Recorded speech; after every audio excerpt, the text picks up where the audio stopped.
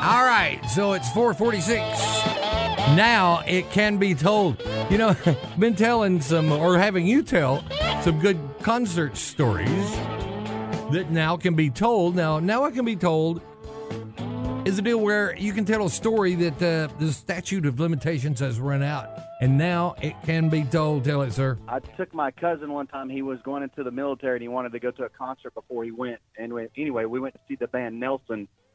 And when they were on stage, the brother, I don't know which one it was because they kind of looked the same, you know, and they flipped up their guitar and they had a sticker on it that says, "Show us your," you fill in that blank. And then all the women in that place did exactly what they asked them to do.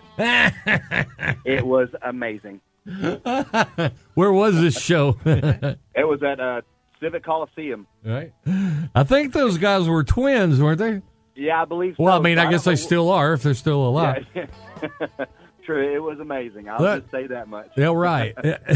So show us your teas, and they did. They did. It was a sea of teas, if you will. That's funny. Thanks for the story, dude.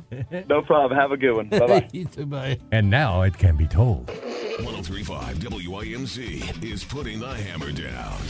Billy Kid is rocking you down the road home on 103.5 WIMC.